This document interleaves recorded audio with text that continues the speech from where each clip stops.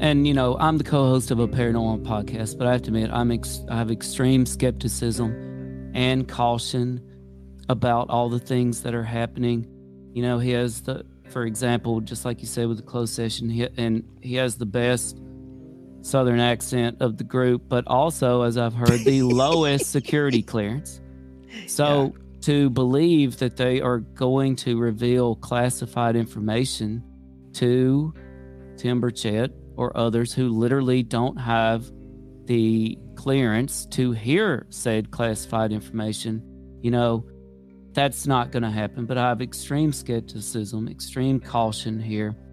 In 1947, something happened in Roswell, New Mexico. I believe we still don't know what really happened. Just shortly after Roswell, incidentally, we had the formation of the CIA and the Air Force. The same Air Force, by the way, which we barely hear anything from on the UFO, UAP topic. And there's a book I love called Day After Roswell by Corso. This ain't our first go-round with high-level whistleblowers. We've been told a lot of this stuff before. All right, just read Day After Roswell.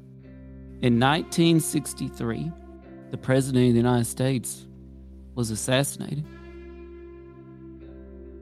Some people say it had something to do with UFOs. Even today, 60 years later, they've released more documents. There's still at least 5,000 documents that they still won't release. That happened in 1963.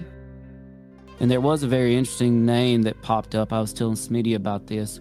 He apparently was the guy that intercepted the mail of Oswald.